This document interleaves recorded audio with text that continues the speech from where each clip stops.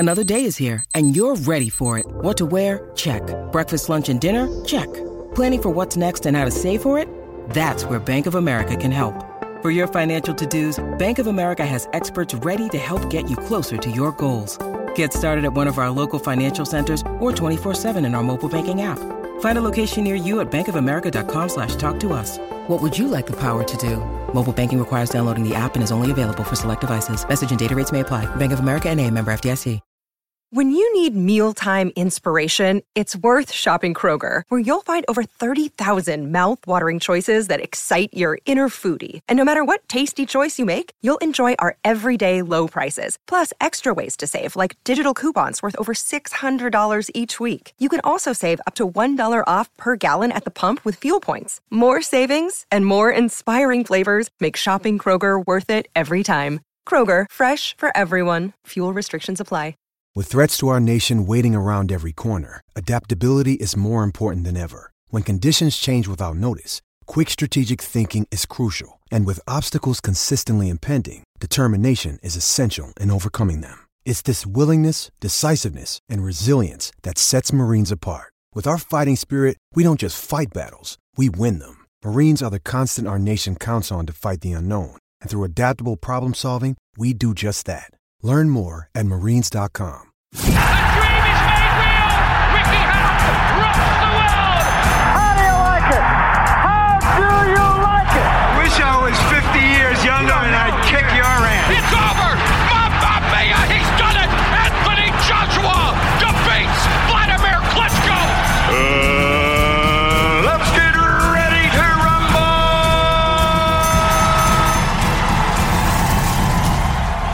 Welcome, fight fans, to another episode of BTR Boxing Podcast. This is One to Watch, Season 2, Episode number 8, and we've got Lewis Smith on today's episode. We're going to be talking to Lewis about his journey into boxing, from the moment he stepped foot in the gym for the first time to the moment he turned professional. We're going to be talking about his professional career to date.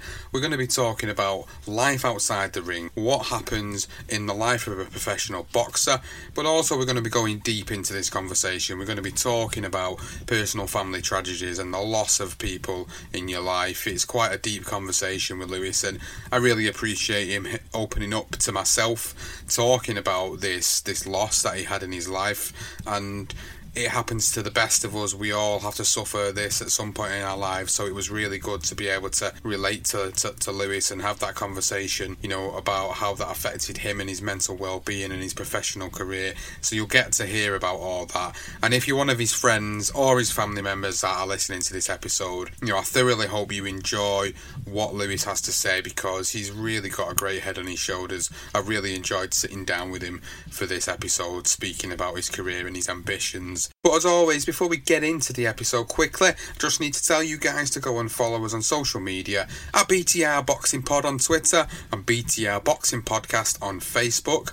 Please subscribe to the podcast. You can find us on Apple Podcasts, Podbean, Stitcher, Spreaker, Player FM, Spotify. It's free to subscribe. You get all the latest episodes of all the different series that we're running and all the weekly reviews, reactions and previews. Please subscribe to us, rate and review us. Truly helps. So here we go. It's episode 8 of Ones to Watch Series 2, and it's with Lewis Smith. Delighted to say I've got Lewis Smith on the phone. He's here for Ones to Watch Season 2, Episode 8. Lewis, thanks so much for coming on. How are you doing? I'm very well, thank you for having me. It's a pleasure. Pleasure as always. Thank you for coming on the show. And as always, the concept of Ones to Watch is to find out a little bit more about yourself and your journey through boxing and what life is like outside of the ring. And there's only one real place to start, and that's starting at the beginning and the first time you ever really got involved in the sport. Can you remember that? Yeah, I can actually, because I got absolutely battered. So what was the experience? What was the experience like then? My first experience, I went just because I'd watched Carl Froch on TV, so I thought, I'll give this a go. So it's fun. And little did I know, and did I find out very quickly that it wasn't just all fun and games. It was quite hurtful as well. First walked into a boxing gym around about the age of 16. like I said, I'd seen it on TV and I did it for a bit and I weren't really interested too much in fighting a lot. I was just quite happy to be there sparring and doing something different. And it wasn't till a year later, I think one of my family members was a little bit ill, so I was a bit down. So I walked back in and was angry and thought that I could beat someone up, and they beat me up and handed me a bit of a beating. So I only went once before I had that year out, and then I went back, and yeah, it was as I've just said, I got absolutely beaten up. So it was quite an interest first, really experience in a ring. Did you ever have any experience in boxing at all prior to that? No. So you literally just thought, right, I'm going to be able to go in here, get the gloves on, and start swinging for the fences. Yeah, it was just the way I was thinking. I'm angry, annoyed with things going on. So I thought, do you know what? I can do this. Let me channel my anger by going and doing it in a controlled environment. And yeah, it wasn't a controlled environment in the end because I couldn't control what was happening, what was coming back. That's for sure. So when that happened and you got that experience, what was it that made you decide, I want to carry on, I want to actually start to learn about the sport more, and I want to actually be involved, and I want to learn the techniques, the footwork, the head movement? What was it about that experience that kind of turned you around? I think with everything I've ever done in sport or in sort of life, I've sort of liked the challenge and doing something that maybe you're not naturally gifted at, or you're not, the most talented at. And I just that was sort of just what grabbed me about it. And it's something that's a lot of fighters and boxers can't explain. But once I went in there, it was I loved it. But obviously you loved it, but you were taking punishment at the same time, which made you want to learn even more because you didn't want to be taking these big massive shots all the time. And I just wanted to. I think I just wanted to prove, because when I was at school, I was a good district runner, and I was quite small. And I think if you ask a lot of people that I went to school with, would you think I'd be a boxer? They'd absolutely probably laugh at you, to be honest. So I think that as well, just showing that I wasn't that sort of person earlier in life, but sort of giving myself a challenge of getting in there and having a real fight with someone and having the balls to get in there. So after that experience and deciding you wanted to try and learn the craft and learn the sport, how long was you training for before you started becoming involved in sparring again and moving on and deciding to look at amateurs? I think I trained. I remember a coach saying to me, and it stuck with me, since I started, that if you can't be sort of in there every sort of day that the gym's open and learning new things all the time, you're never really going to go anywhere. You're if you come in once each week, you're coming in, you're learning something new, but you're not being there on a consistent period where you're actually putting the things into practice what you're learning. Then when you're coming back into the gym after a week out, you're sort of revisiting the stuff they taught you on day one instead of learning, improving on it all the time. So I think I was thrown into sparring quite quickly, and I was thrown into sparring against some good people that had, done a few things in the amateurs, like in the county championships and stuff like that. And they beat me up as well, just to add to the person beating me up the first time I walked into the gym. But from then on, I think they threw me back in sparring. As soon as I sparred them lot and saw that I had sort of the get up and go for it, even though I wasn't great, they sparred me more often. I think I sparred, flat out for about 6 months, 6 to 8 months, and I was in the gym 3 days a week, all the time, until I bought my first amateur bout after about 10 months. I think it was just shy of a year before I had my first amateur bout. How old were you at this point? When I went to the gym, I was 16, so this was about 17, just before I turned 18, yeah. Okay, so you had that first amateur fight then. Going back to the original experience of walking in the gym and trying to spar for the first time, and then the difference in going into that amateur bout for the first time, how did you get on? How did you find it? It was difficult. I mean, it's not an easy sport anyway, but it was really difficult because obviously you sort of, like I said, I watched it on TV, and you can watch it on TV, but it looks, when you watch things always look a lot easier than what they are, and it wasn't. And I did find it hard at first to sort of, spar, especially with people that knew what they were doing, because you were sort of thinking, what's he doing here? Like, what's he doing? And then little did you know that he was turning you around just to plant a massive right hand on you. It was like, where did that come from? So it was hard gauging your distance, all these sort of things that sort of easy to a lot of people that have boxed for so long. It was just a whole different ball game because you just thought, where is this all coming from? So it was hard. I mean, like I said, it's not an easy sport anyway, but it was to go from just punching a bag that does nothing to you to getting in a ring with someone that do some damage. It was very hard at the time to sort of get into that. So how many amateur fights did you eventually go on to have then in your amateur career? I only had 13, 14, something like that. Right. So wasn't a lot really then, was it? No, it wasn't. But the thing was, you know, in my mind as a kid, I was just like watching the boxing on TV, and it's a bit like when you watch football on the TV and you go, "Oh, I'd love to be a professional footballer," and it's like, well, you don't even have a clue. You don't really see what they've done over the years, footballers, to get where they are, and it's the same with boxing. It's such that grassroots amateur side of it that you don't even think about the amateur side of it really. And I was just so fixated on, I want to be a professional boxer, that, you know, you didn't think about those things. It was something you sort of had to do. You know, and like I said, I only had 14 amateurs, and to be honest, I was terrible in a lot of them fights, to be honest. I was very, underachieving really, because once I did start to box, I was quite a long, rangy sort of fighter that all I had to do really was throw the long shots, and I'd be miles away from them. But I never really made it easy for myself, and nor did I take the training seriously as an amateur at times as well. But when you get through the sort of 14-fight period and you're thinking to yourself, like you've just admitted there, that the majority of the fights you're involved in, you wasn't at your best, you didn't feel you're the best fighter you could be at this point, but you were still learning. And some people only go into the professional game with, you know, as many as 6, 7, even 8 fights, but yet go on to end up doing something in the sport to a certain level. So going back to when you had your last amateur bout, what were the thoughts and feelings at that point? Was it, I want to turn pro, or was you having any reservations about turning pro? No, I'd never had any sort of doubt. That was what I wanted. I wanted to be, you know, a professional boxer. And after, my last amateur fight I ever had, I actually won fight of the night, and I was sort of on a high, and I was thinking to myself, this is like amazing. Like it was a great fight, and people were, you know, happy to watch it, and it was just, you know, not end to end, but, you know, we just kept going, and me and the other fighter just knocking lumps out of each other really. And I was on just such a high from that, and I'd already been in a gym with pros anyway for about 4 months before this. So I was already sort of in and amongst it as such. So I kind of knew what it was going to entail. And yeah, it was just improving enough on my ability to be able to take that next step, and obviously be offered it as well to be able to do that. So you made your professional debut. It was 2017. You had your first fight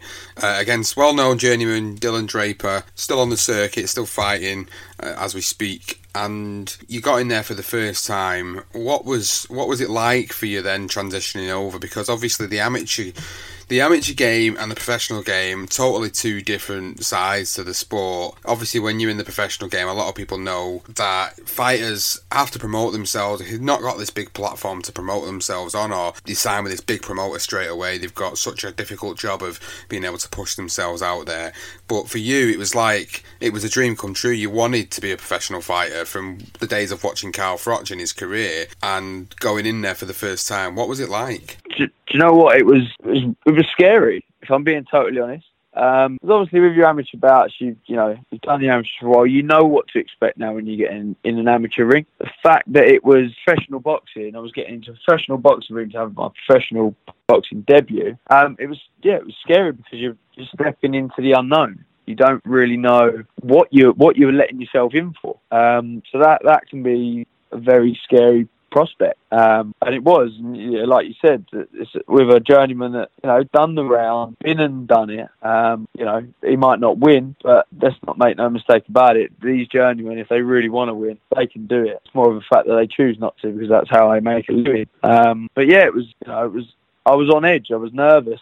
obviously you're always nervous going into a fight, but you were scared because you didn't know, anything can happen, especially with, you hear people say, oh, got them 10-ounce gloves on and all this sort of stuff, and it's like, what if I get hit by a good shot in them 10-ounce gloves and I've never felt that before? What am I going to do? So it was a lot of different emotions going into that and going into the unknown of what could happen. So you followed it up with a second professional fight at the start of 2018, and again picking up the victory in your second professional fight against Josh Thorne, gets the win and goes on from there. But it's from this point, obviously, your dreams take a little bit of a hit, don't they, due to sort of personal family tragedies, and obviously it's everybody in life has to suffer these personal family tragedies, and I know how difficult people have it, and I know it's very difficult losing family members, and for you it was part of a process where it was potentially going to completely put your career to a stop. Now, I don't expect you to sit here and talk to me in detail about what went on there, but I understand and appreciate myself that how mentally these things can really affect you, not just as a person but then as a sportsman and as a professional fighter, being able to then motivate yourself to be back in the gym and back in the ring, having suffered that tragedy in your life. How did you manage to overcome all that? Do you know what? Like you said, Lee obviously got the win against Josh Thorne. Do you know what? The hardest part about that whole experience for me was weeks before coming into that fight. That, obviously, I know you said you don't expect me to go into it, but obviously people that are listening to this, obviously, like you said, everyone suffers these sort of, family tragedies and stuff. Obviously, my granddad was a massive deal to me within life and how I put myself across in life and how I should conduct myself and to follow my dreams and things like that. And these were things that he installed in me. And, 3 weeks out to the Josh Thorne fight, obviously he passed away after a long sort of battle, surviving a stroke and then, everything that comes along with it. And that happened, 2.5, weeks out for the fight. So that was tough because I wasn't in the gym, because we got told the week I wasn't in the gym, we got told on the Monday that obviously it was probably going to be happening this week, that he probably wouldn't last a week. So I decided to obviously speak to Wilkie, my coach, and say, listen, do you mind if I just train at home, be closer to everything, so that if anything does happen, I can be there. So that we agreed that, and he asked me, did I want to pull out, and I said, no, absolutely not. I'm not pulling out. That's not what we would want. Anyone would want, family would want, most of all my granddad. So that part was hard because I was just every day sort of out running in the gym and then up the home to see him and then just being there all day. And when you're trying to make weight and you're trying to do all these things that professional boxers have to do, it's hard enough doing all this stuff when you've got nothing to do and you can sit around all day after your training, after your run. It's very easy just to relax in it, but it's still hard to do the weight then, let alone you got all this other stuff. Psychologically, it was hard to sort of put that to one side and, make time for all this. So that was the hardest thing, obviously, going to the ring that night with Josh Thorne, who, again, people look at people's records, they only got one win or something like that. But he's actually someone that can actually test you. I mean, he's been in with some, he's got some good names on his slate, and we had a big, we had a big fight. It wasn't my best performance by a long shot, but I think I can forgive myself with everything that was going on behind the scenes. But we got the win in the end. But that was probably the hardest part of it, because psychologically I was going through all of that, and then the funeral wasn't till Tuesday after the fight. So, and I was going to have to stand up at my granddad's funeral and, say a little piece from me. So that was just all these sort of things were just going over in my head, and, it made it hard. And then after that, we had the Josh Thorne fight. We got it out of the way. I was on a bit of a high, and I was emotional, and I was like, yeah, I can't wait to get into the next one. This is exactly what he would have wanted, and everything else. And then it got to a point where I came back to training. I was itching to get back into training. Got back there, and I couldn't tell you what happened.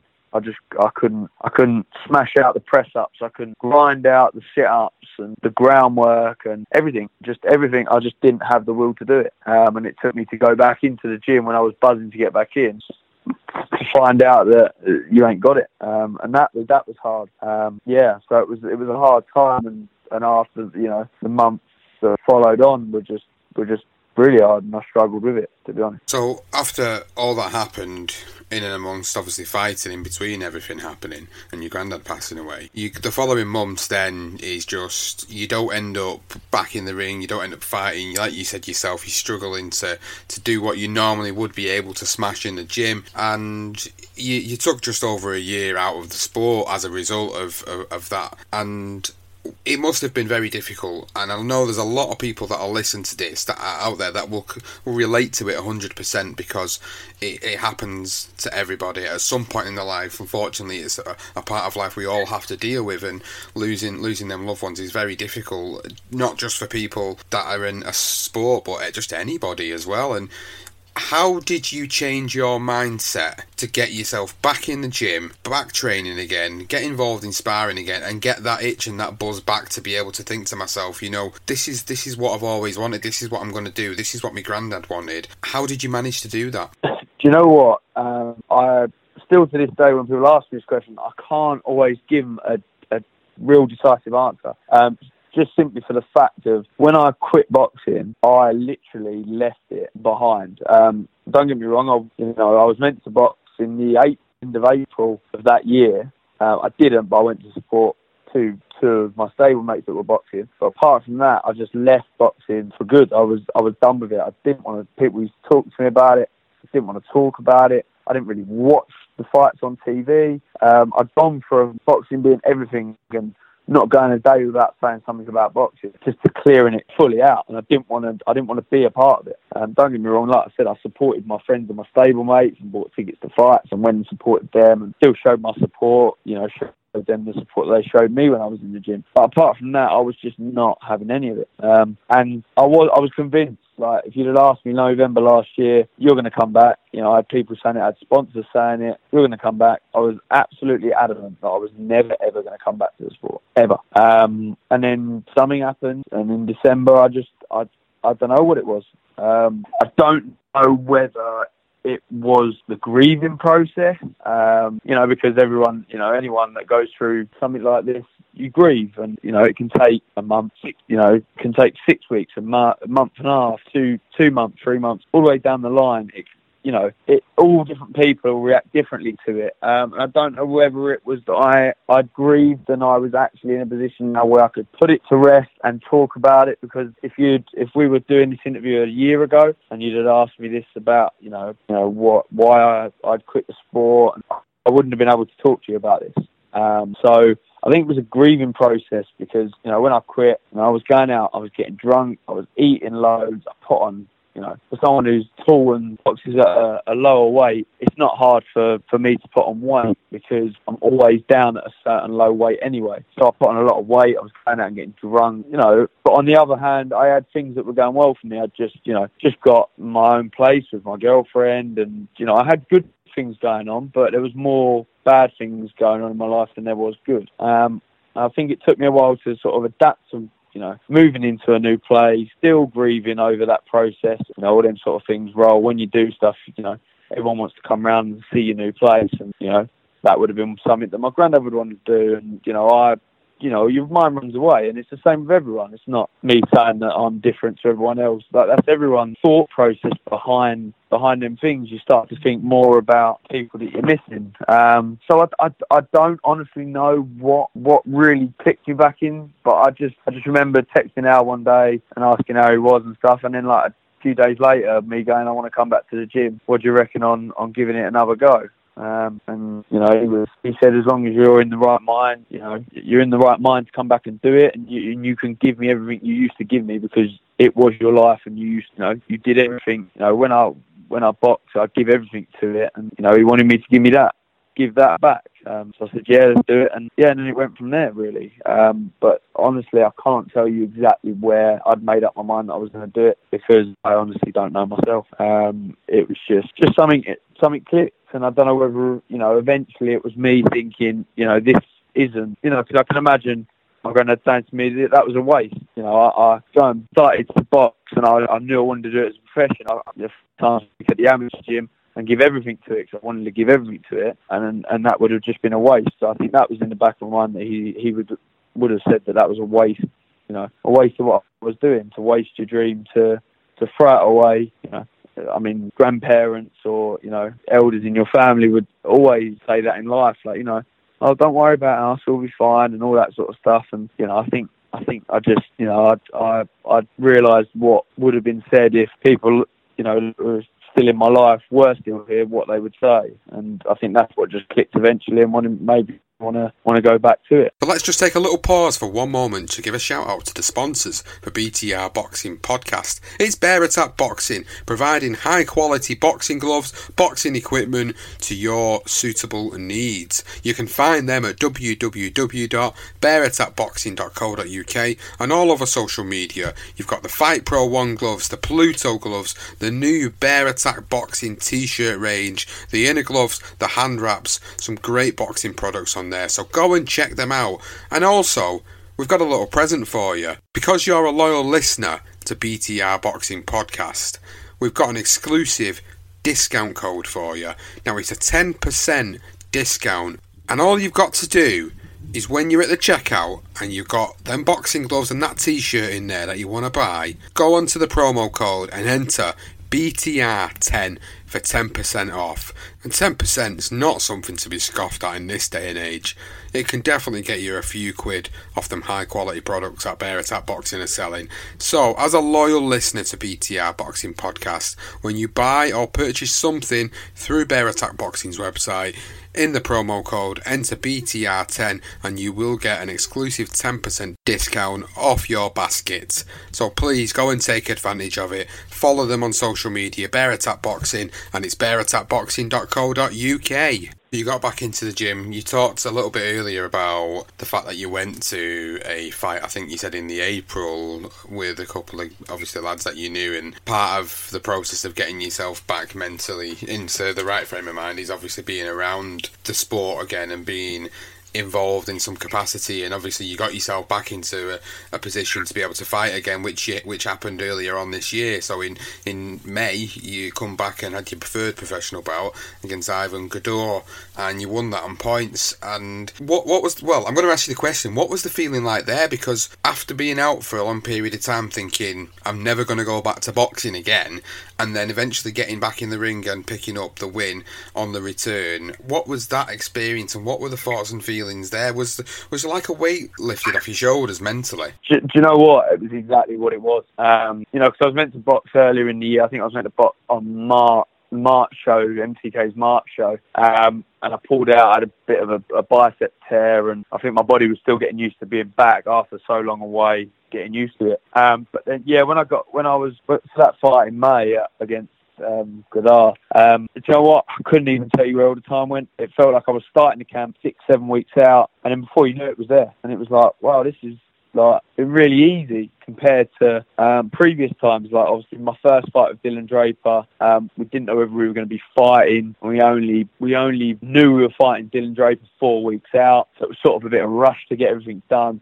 And then broke my nose a week before in my last spar, the week before the fight with Dylan Draper. So I went into a fight with a broken nose, with the pockets of air in my nose blown up, so I couldn't actually breathe out my nose very well. So I went through that. So that was hard, as well as being my debut. And then coming into the Josh Vaughan fight with everything with my granddad going on. Just going to this fight in May, not to sound horrible or sound inconsiderate of the time I had left for my granddad, but it was such a weight lifted off with not having these problems with a broken nose, or not having these problems with family issues outside of it. It was just good to get in there and just enjoy it for what it was. And I think that was a massive, just real, you could feel it.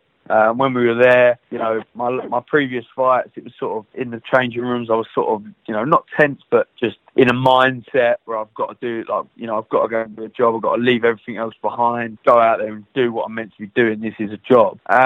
This time, it wasn't like, there's one specific picture that was taken backstage, probably about 2 minutes before I ring walked, and it's just me, my trainer Alec Wilkie, and then Mickey Burke, who was in our corner doing cuts and stuff, just having a laugh. And it was like, that was nowhere to be seen in the first two fights. And anyone that knows me, I'm quite an outspoken sort of person. I like to laugh. I'm quite light-hearted, really. And it was just nice just to get in there, and I just thoroughly enjoyed it. I enjoyed it. I maybe have wished Ivan Godar had stayed and fought with me a bit more, because that's what I wanted. Everyone sort of come out. I was, in the best shape that I have been in. Not without, little niggly injuries that everyone gets. But I was just in there enjoying it, and I was just happy and showed improvement, which is all what I've always said. I've always wanted to show improvement in my fight, and it was just lovely to be in. I think I did an interview just after that fight, and I was just smiling. I was just happy. It was just a pleasure to be in there and to be back doing it, to be back with all my friends and family that came to watch, and then with the team of Al and Alec Wilkie, Gary Wilkie in the gym, and all the boys at Team Wilkie in the gym. It's just nice just to be back, and yes, this is what it was all about in the first place. And I can leave the rest of behind me now. This is what it's about. I loved it, and I enjoyed it, and it like you said, it was a massive lift off the shoulders. You wouldn't have even known. It was just amazing. It was just amazing just to get back in there and just do what I'd been wanting to do for ages, and that was to get back in and box well. And it was just great to be back. You've got your 4th professional bout now lined up, and it's not very long away. It's on the 20th of July on MTK's Brentwood Centre show. So you're back in the ring. Good quick turnaround for you to get back in the ring. And how have you found the transition of the professional boxing? Because I always talk a lot about on the episodes with people that come on about how difficult it can be for them to know that they've got to go out there and sell X amount of tickets to be able to cover the opponent, to be able to sometimes even break even and make some money out of it, and people don't always understand that side of the sport, of the business side of boxing. How have you found that transition? To be honest with you, the tickets and all that sort of stuff is never easy, because it's a lot of work. It's a lot of work that we have to do more at this lower level than a lot of the people that are at their height. At the sort of with promoters, signed to big money deals. They don't have to do any of this. So we have to do it all, because obviously we haven't got the background of what them fighters have. I've never really struggled to sell the ticket. The turnarounds, they've always a bit of timing, because get people to part with, 40, £60 of their money when they earn full-time jobs is actually a lot harder than someone who, looking from the outside, would think. It's very hard to get people to part with their money. Hence the reason why we need to sort of be in good fights and, show people that, you're entertaining and come across as people want to watch you, because if not, you're going to struggle. I don't struggle with the selling tickets. I like the quick turnaround. For the fight on July the 20th, it was going very well. But since then, there's been development in my training where I've actually injured my top muscle in my thigh, which I'm currently having physio on at the moment, which has actually stopped us now from boxing on the Brentwood show, which is really gutting. It's something that we've only just obviously confirmed that is the case, because we wanted to give ourselves as much time to see how it is. So obviously, telling you that now. Obviously, so with that as well, sort of just keeping on the sort of subject with you saying about the quick turnaround, this is something that can also happen, obviously, in the training, that you have these quick turnarounds. So you're asking a lot of your body, and obviously that hasn't gone right for me this time, which is annoying for someone who has missed out a lot of time. So I'm sort of making up the time as such, with the time I've missed out. So that's hard, and obviously then sold all your tickets. So now I've had to go out, get them tickets back, give people's money back, all these sort of things. So I know that's just gone sort of kind of off the subject we were just on, but it's sort of, that part's hard about it as well. So it's a bit of a tough one to take, really, and hard, because for 4 weeks of your camp you can be looking looking great, and then it only takes one moment for it to change. Yeah, and I totally agree with what you've said there on that subject, because the thing, again, what people don't understand is, you know, someone will pull out of a fight and automatically people will jump on the bandwagon of, well, he doesn't want to fight this guy, or he's scared to fight him, or there'll always be different excuses as to why, what people come up with, mainly on the social media, of course, but, you know, you're telling us exactly what happens to a lot of fighters every single month, which is they'll have a fight, they'll try and go for that quick turnaround. Sometimes it works out for them and they look great and they sell more tickets going forward and they build more of a platform doing that. But then in other instances, like with what's happened here, you've tried to go for that quick turnaround straight back into camp after the May fight, and you've ended up with this injury at the top of your fight, which has now put you out of your next fight. So it's as easy as that, really, as you've rightly pointed out. And also the fact that when you sell all these tickets, then people obviously are wanting the money back because they ain't going to be able to go anymore. So then you've got to go out, get the money back to everybody. So there's a hell of a lot more involved behind the scenes than what people appreciate. And that's why we talk about this stuff, is because I think it enlightens people to understand how difficult it can be being a professional boxer at this stage of your career, for sure. But going away from what we've just been talking about the fight, I wanted to find out a little bit more about what you do outside of boxing as well. So when you're not training, when you're not in camp, do you have another job? Do you work which supports the boxing career? Yeah. I'm an event manager / bar manager, which I do obviously on a part-time basis. My boss is very good to me. You know, offered me the job knowing the situation I was in, knowing that obviously during the days most of my time's going to be taken up by training. But I can work, so I work evening shifts.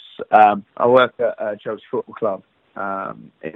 Work there under the Bridge music venue as a bar manager at the moment. So I do that on a part-time basis, which helps me, to be able to live my dream and fund it as well. So I'm sort of in a good position there, because some people don't have that. And going back to your career then, when you want to move forward now, you've got to get yourself back into physical condition to be able to train properly again. Ideally for you now, Lewis, what's the plan going to be? Is it to try and get this niggling injury sorted now, and then try and get yourself another fight day? And I know that's something MTK are pretty good at with their fighters. They're pretty good at getting people fight days pretty quickly, because they put a lot of shows on, and they have been doing over the past 18 months. So I think it's quite possible you'll be out, by maybe, what are we on? We're on July, maybe by sort of August, September time. Yeah, well, obviously, at first, we're thinking about that, and with the advice from the physio at the moment, I'm having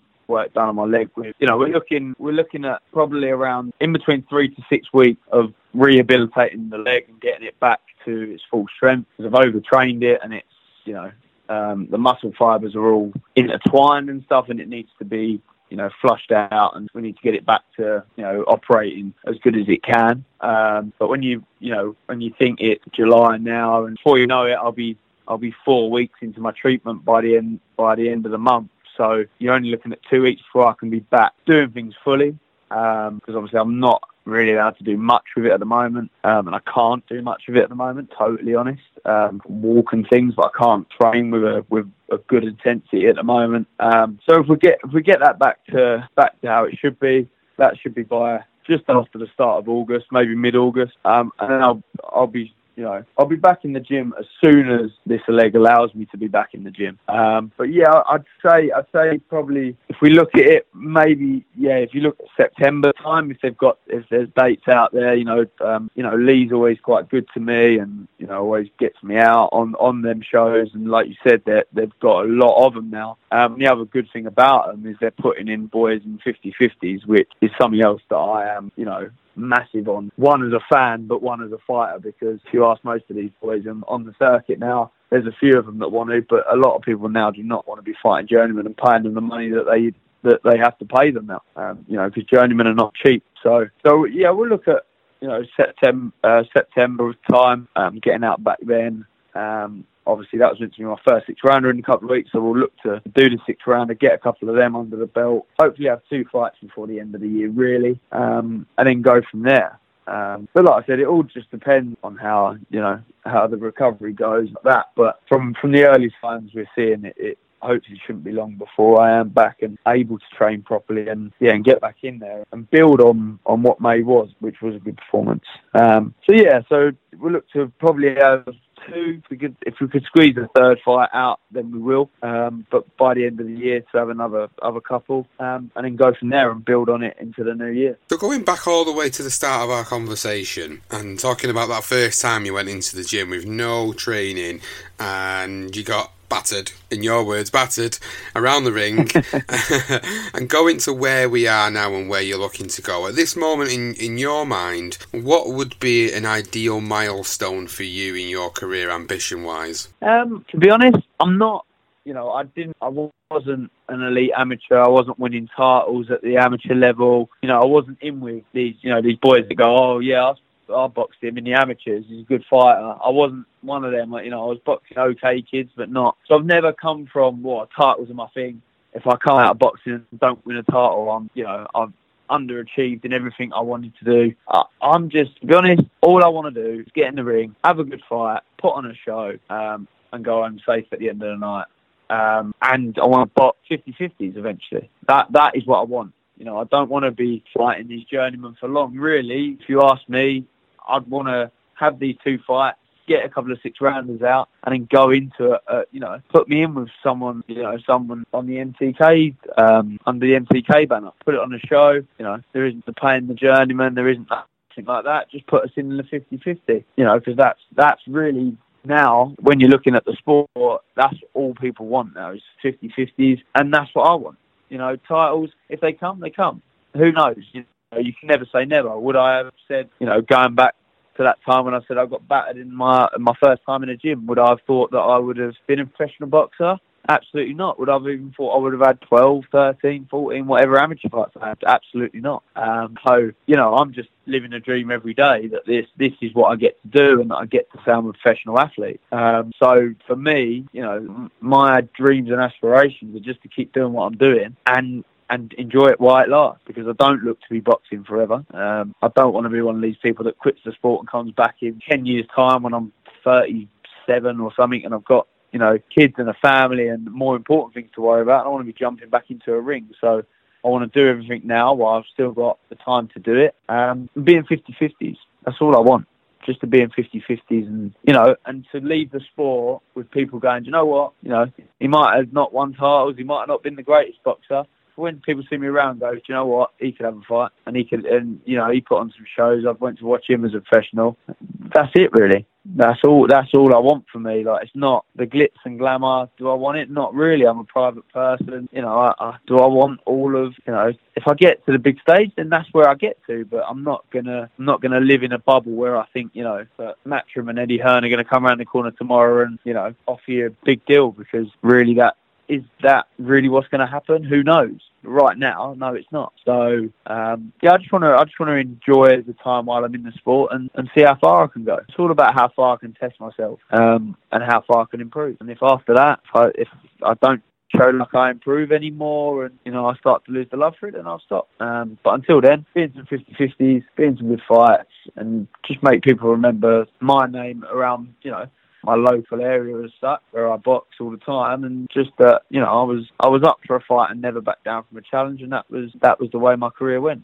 So that's my aspirations and what I want when I leave the sport. That's what I want to be said about me, really. So, well, it's been really good to hear about the journey that you've been on in boxing so far, from the moment you stepped in the gym for the first time to the struggles that you've had to go through, to losing someone you love so dearly in your life, to then think you're never going to go back to boxing, to be back at it and really pushing yourself forward for where you want to go with your boxing career. Yes, you've got a little bit of a stumbling block with the most recent fight not happening because of an injury, but it's all part and parcel of the sport, like everybody knows. So it's been really good to hear all that and what your aspirations are as a fighter. And in terms of people that are listening, if they want to go and follow your journey and they've really enjoyed and they can really relate to what you've been saying today, where can they find you on social media to do that? So they can find me on Twitter, Instagram, at LouSmith94. I'm also on Facebook, Lewis Smith. And I'm also on Snapchat as well, which my Snapchat is LouSmith94 as well. So people want to, have me up, follow the journey, speak to me about anything I've said on here. And, like you said, if they can relate to things and want to have a chat, then I'm all up for it. I always reply to all my messages. Follow me on there. And is there any sponsors that have been giving you any sort of support that you want to give a shout out to? Yeah, I've got to give a shout out to my sponsors because they're the reason that I can still box. Even though I've got a job, they do take away some of my other problems that I do have. I've got Darren New for DNEL Event Logistics. Great guy, sponsors quite a few boxes up and down the country and just does it just because he loves the sport and wants to give a bit back. And also Chris Jones for Think Recruitment, who is someone else who looks after me well. Both Charlton supporters like myself, football fans. So it's a real tight-knit. Also, thank you to my boss, Robert Ward, who obviously, like I said, gives me a job and it makes me able to follow my dream. And just a shout out as well to, my family, my friends, my girlfriend. And also, Charlton fans that give me a good follow. And also Jordan, who handles all my PR. He's an absolute legend. And all of them people just make my life so much easier. So just a massive thank you to all of them, really. Not just sponsors, like I said, family and friends as well. They do a lot. And it's a stressful life for them when they go and watch someone they love get punched in the face.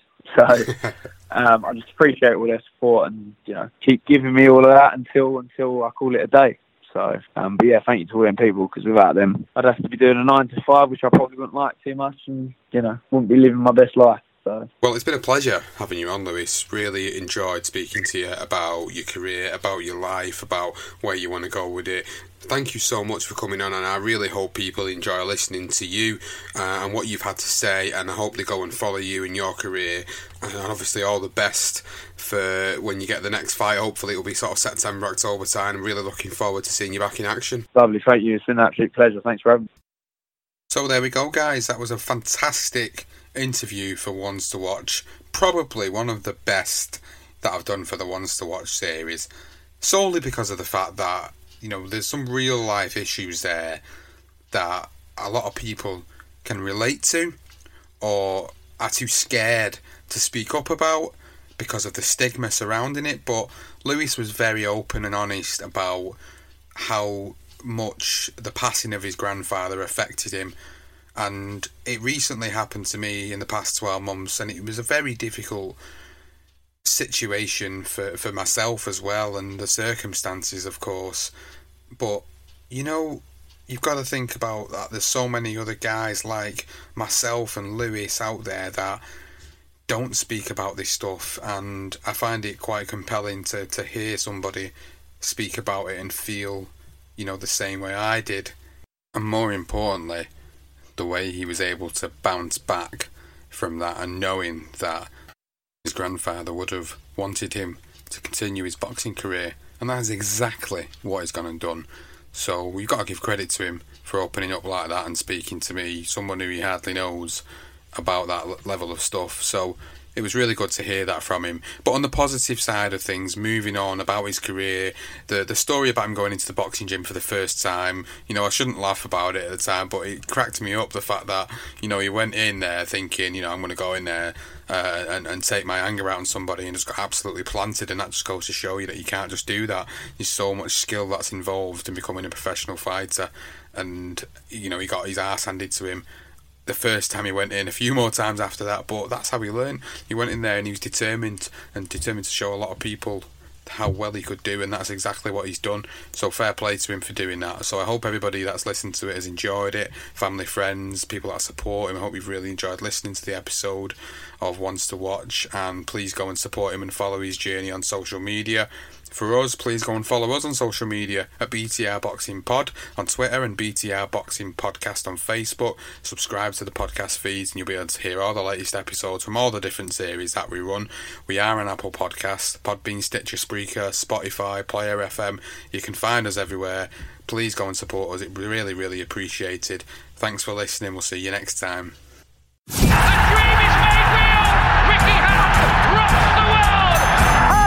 like it? How do you like it? I wish I was 50 years younger and I'd kick your ass. It's over! Mamma Mia! He's done it! Anthony Joshua defeats Vladimir Klitschko! Let's get ready to rumble!